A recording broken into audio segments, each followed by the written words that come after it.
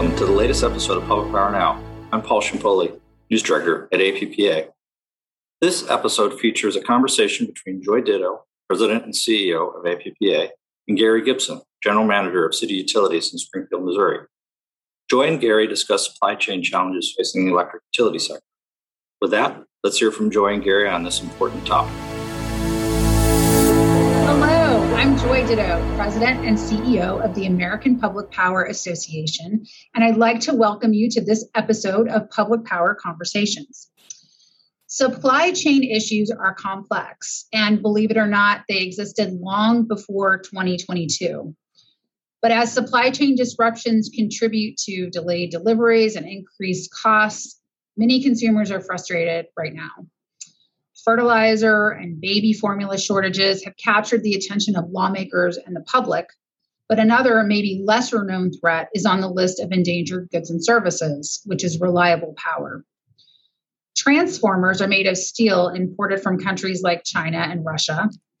The COVID-19 pandemic and Ukraine invasion have affected steel production, which has increased lead times on electric transformers from 3 to 6 months to more than a year for delivery. Low stockpiles of electric transformers could lead to problems restoring power in the wake of summer storms, for example, and the lack of other grid components, including smart meters, is stalling economic growth. Here to discuss this important issue and how it can affect public power communities is Gary Gibson. Gary is the General Manager of City Utilities of Springfield, Missouri. He became general manager in 2019 after 28 years with the utility. City Utilities of Springfield serves electricity, natural gas, water, broadband, and public transportation services to the Springfield community. Thank you so much for joining us today, Gary. Hi, Joy. Great to see you. Great to see you as well. So I have some questions to guide the conversation, but we can wander off wherever it takes us. So let's go ahead and dive in. How are supply chain issues like transformer shortages affecting your utility in Missouri? Well, you really hit it at a macro level. You know, we're seeing increased cost and we're seeing much, much longer lead times. You know, from a cost standpoint, it's not going to be surprised to see the increases that we've seen. If you take our 20 most common transformers that we use, on average from 2019, we've seen a little over 250% increase in cost. Single transformers, we've seen up to 800% increase in cost. And even if you get outside the transformer arena and look at poles and the most common items that we have in the storeroom, we're seeing an average of about a 55 to 60% increase cost just over the last 2 years. But cost aside, it's the lead times that really concern me. And as you said, this started before the last several months, but it's been with us, but it has definitely got worse over 2022. It's caused us to do things different. We have our transformers all ordered and we think we're good for 2022, but we put our orders in for 2023 and 2024 and, with no real confidence that those are going to come through when we need them. So it has caused us to do some things like prioritize the buckets that we put our transformers in and do some transformer rationing. For instance, the first thing we have to prioritize is having enough transformers on hand for storm restoration. After that, the most important thing for us is new customer work, because we never want to tell a new customer that we can't hook them up and we can't meet their project. Then we have to be ready for, there's a lot of ARPA dollars out there, so there's going to be a lot of public improvements like road improvements, so we have to have materials around to make sure that we can do those relocations when they come up. So really makes the last bucket be our preventative maintenance. And so, we hate getting behind on preventative maintenance, but that's really what you have to do to make sure you have enough materials for everything else. And so that's caused our purchasing folks to be very creative. They've faced challenges, not just from a supply chain, but the workforce side too, because salespeople that they've been used to working with for years have moved on. They're dealing with new people that don't have that industry knowledge. They don't have the knowledge of city utilities that they might have. They're not real good at communicating and get back to you. And quite frankly, some of our suppliers aren't getting good information from their suppliers. So that makes it difficult to plan. We've had to do a lot of things different, not just in the electric side, but the gas and water side as well. several years ago, we could start a project knowing that we were going to have the materials come in time to keep the contractors working, to keep our crews working. Now we pretty much have to wait and make sure all the materials are here before we start, just so that we don't unduly impact our customers or have a project where we have to have a contractor go off, because that's going to be extra cost for us and annoyance for the contractor. So just a lot of different challenges that not only us at City Utilities are facing, but that we're all facing. It's challenging and daunting, but I appreciate, kind of the deeper dive into what you're facing. And from what I've heard from across the country from public power utility general managers, your situation is not unique, unfortunately. And that kind of goes into my next question, which is, when we see major events, I know you alluded to storm restoration in Missouri, and certainly you all get hit by, big, summer storms, winter storms, even tornadoes. But to my knowledge, not hurricanes. And, I know we're in hurricane season right now as we record this. So what could this maybe mean for other storm-prone regions where you might potentially send crews or equipment to restore after a hurricane? Kind of how do you see that playing out in places like Florida, Louisiana, Texas? And those kind of used to be regional events. So we kind of knew that, hey, in April and May, we're going to have tornadoes in the Midwest, and then hurricane season is going to start in June. And we kind of plan for those. Well, now we know that, transformers that we may have ordered and we think have been shipped to Springfield, Missouri, if a hurricane comes on, they're going to get reprioritized, and rightly so, to other providers. But that's just going to make the problem worse. So we were fortunate in the Midwest to kind of have a lighter tornado season, but we know it's predicted to be a stronger hurricane season this year. So I think that's just going to exacerbate the problem. And kind of what feels really weird to me, having been in this industry for the last 30 years, is we're all just built to help each other and to help our customers. One thing that we frequently have done in the past, if customers, if they provide their own transformers and they have something go bad, or if a neighbor has a material issue, we've always been right there to loan other people materials.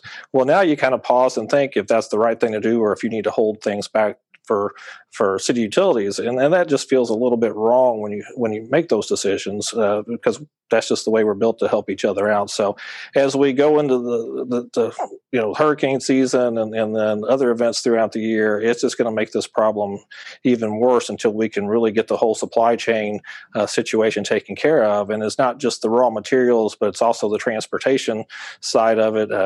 We've got a project to rebuild one of our transformer distribution substations in town. So we have a couple transformers ordered coming from Argentina, and they've been built and they've been ready to be shipped. But those ships are hauling wheat to Europe because of the war in Ukraine. So even though they've been manufactured, just the transportation piece to get them to Springfield is going to be an issue. So it's not just regional storms, but it's the whole socioeconomic landscape of the world that we have to face today. You know what? That's actually a really great point. And it feels a little bit like a game of whack-a-mole, or you kind of push on one thing, you pull on another, which I think is the complexity of supply chain that many of us just don't even think about. I mean, let's face it. And even sometimes our government doesn't completely understand what that means on the ground. So that was a great example of something you wouldn't have even thought of impacting our shipment of transformer, your shipment of transformer. So, what maybe gearing this next question toward lawmakers, what do you want them to know about this issue, and what solutions do you think could be implemented to help mitigate this crisis?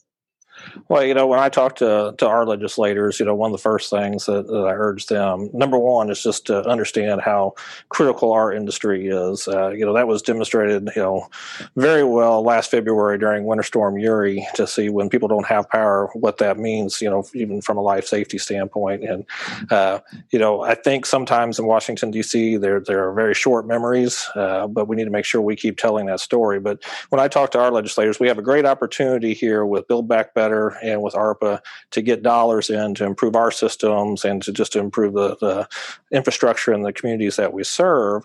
But the message that I've been giving is we have to have longer than 2026 to spend that money. If we want to take the best advantage of our tax dollars that we all pay and make sure they go as far as they can. We want to make sure that we're just not driving inflationary pressures up and all competing for those same resources, whether it's materials or labor. So give us time to extend that. We also want to make sure that there's if there are federally funded projects that have Buy America provisions and things like that we may need some relief from those, just so that we can use some common sense and make sure we get the materials that we need. You guys have done a great job, communicating that message as well. As we've ratcheted up transformer efficiency standards over time, maybe we need to relax those for a short period of time until we get past these obstacles. And then lastly, just make sure they know the importance of everything that we do. Yeah, that's a great point. And yeah, I mean, we have, as you kind of mentioned, we have been assessing at APPA what could be done or what we could ask for that might have an impact. And you mentioned the transformer efficiency standard, from on a temporary basis, to your point, relaxing that could help. There are maybe some other things that we haven't thought of yet that could help. We are still kind of fully analyzing the Biden administration's, as we film this, the Biden administration's recent actions on using Defense Production Act, particularly for solar equipment. But there is a mention of other electrical equipment like transformers. We believe that's a positive development from the standpoint of the administration taking notice that there is a concern. And we are, still kind of sussing out what the use of the Defense Production Act can mean. But at least there is, I think, awareness now at the highest levels of government that this is a big concern for us and could have unintended consequences if we don't try to wrap our arms around this. And one other thing I would just mention before going to the next question is we do work with the Department of Energy and the rest of the electric sector on some of these matters through a coordinating council approach. And we're about to stand up a group called the Tiger Team to look at these issues, to try to bring in some of the manufacturing community and maybe see, are there some labor issues we could help with as an industry, for example? Just thinking outside the box, what are some of the things maybe the manufacturers need that we could potentially help with to try to alleviate some of this pressure? So look forward to work by that group, and we'll be reporting out on it to the membership as we move forward. So wanted to just kind of note that in the vein of that interface with the federal government and education and activity. But none of this is like, there's no magic wand here, right? And so right. That's the issue. I think so many of the things that we do, we just have to kind of keep plugging and trying to get the job done and try to identify some of these places where we can be helpful. And, those Tiger teams identifying some of those critical industries, one that comes to mind for me are chip manufacturers, right. Not directly in transformers, but, we're the same situation as a lot of other providers. We've ordered line trucks that, we don't expect to see till 2023 or 2024 at the soonest. And if we can identify what some of those really critical industries are through those Tiger teams, and then right. see if we can get some help through the Defense Powers Act or what other ways that the folks in DC can help us out with that is just going to be critical. Because I love the way you described it as whack-a-mole. That's really kind of what I feel like we're in today is, we've got to hit every front that we can because we'll get through this. The pendulum always swings, but it's going to be with us for the next several years. And we're going to have to work together. And that's why I'm so glad we have people like you and your team helping us out with this issue. Thank you very much, Gary. Well, so I just have a couple more questions. And I think we kind of already started down this path, which is the electric utility industry, including public power, is an industry of problem solvers. So, we know that we'll get these problems solved if we put our minds to it and partner well.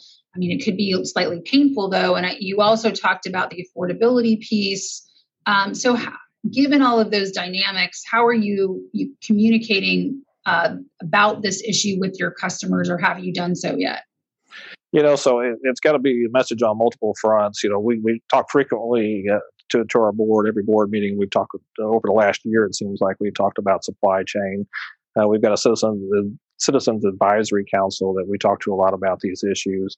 But we've really targeted groups like the local Springfield Contractors Association and the Home Builders Association just to make sure they know what the issues are and to make sure that earlier they can give us information about a project and we can get prepared, get things on order, hopefully well ahead of time so we don't slow their projects down. And then also try to find solutions. We've had a recent load of about a 10 megawatt load that came on our system, and we just said, okay, we're not going to be able to have the transformers for you. In that case, they were able to have some access somewhere else to some transformers, and we can primary meter them. And just got to kind of work to find those best solutions. Our residential customers, really is the cost component and then the reliability component, to just make sure that they know we're doing everything we can and working with industry associations like APPA to make sure we stay on top of this problem. So if an issue does come up, that we can make sure we maintain service. Fortunately, we talked to a lot of my peers who are out harvesting transformers, and we've talked about that too. If we've got some aerial storage out there where transformers aren't being fully utilized and we can repurpose those are important. But making sure you tell the message so they're not surprised. I never like to surprise my bosses, and all of my neighbors are my bosses. So we want to make sure at least they know that there's an issue out there and that we're actively looking how we can take care of that. That's a great point. Don't surprise. I don't like to surprise my members either. So I hear you. So what, on that vein, I did want to make a plug quickly that APPA, in thinking through how we might help solve at least a small part of this issue, we have created a feature on one of our existing platforms, which is our e-reliability tracker. And it's just it's a system whereby people can track their reliability specifications and data over time. And we've created an element to that existing platform to enable utilities to plug in their transformer needs, voltage classes, things like that. And then we can kind of do a match.com type of approach with utilities who have included their information. So we just rolled that out relatively recently. We were able to put that feature on. Of course, it's a free service to all of our members. And we are even trying to entice some others in the sector to join the platform so that we can get a great sense of what's really out there across the country. So my hope is that we'll continue to build this platform up so that it's helpful to everyone, including city utilities and everyone in Missouri. So just wanted to plug that for a second and look forward to continuing to build that capacity out as we go forward. Yeah, that's a great effort. I really appreciate it. We're all going to have to work together as we get through this. Awesome. Okay, so my last question is, how can the industry band together even more so than we already are to explain this issue to the public, without maybe creating panic or, kind of a crying wolf mentality? What do you think we can do there as we speak more generally to the public and in the media? That's an interesting question. I wish I had the silver bullet on how we do that. It seems like memories are short, probably because we do such a really good job keeping the lights on. I go back, I mentioned Winter Storm Uri before. People get a lot of attention in our industry when the power's not there, but we get it restored, and it seems like that's a memory that fades pretty quickly. And we don't want to create a panic like there's an imminent danger of losing reliability or having rolling blackouts. But I think our neighbors and our owners can be our best advocates. So we just need to make sure that we continue to tell the story of public power, how local community ownership gives them a little bit more power in that equation, and how they can help guide us through that as well. But they can also, when they're talking to our legislators and lawmakers, they can advocate for that too and say, we want to make sure we know we have reliable power in Springfield, we have affordable power in Springfield. It's important that we keep that, and at least legislators know how important it is for them. So we have to keep telling the story, and we have to do it in a way where we don't scare people, but I think we talk about our great history in the past and how we continue to work together in efforts like you just described to make sure that we continue our great history of reliability and affordability for all of our neighbors. All right. Well, thank you so much, Gary. That's a great way to end, and appreciate you shedding some light on this very important topic that has quickly risen to the top of our priority list here at APPA. So again, appreciate having you on. Thanks for coming. And I look forward to seeing you at our national conference soon. Again, I know this may not come out till after the national conference, but look forward to seeing you in Nashville in just a few days. And again, thanks for coming on. Great. I look forward to a great conference coming up and seeing everybody in person again. Thank you.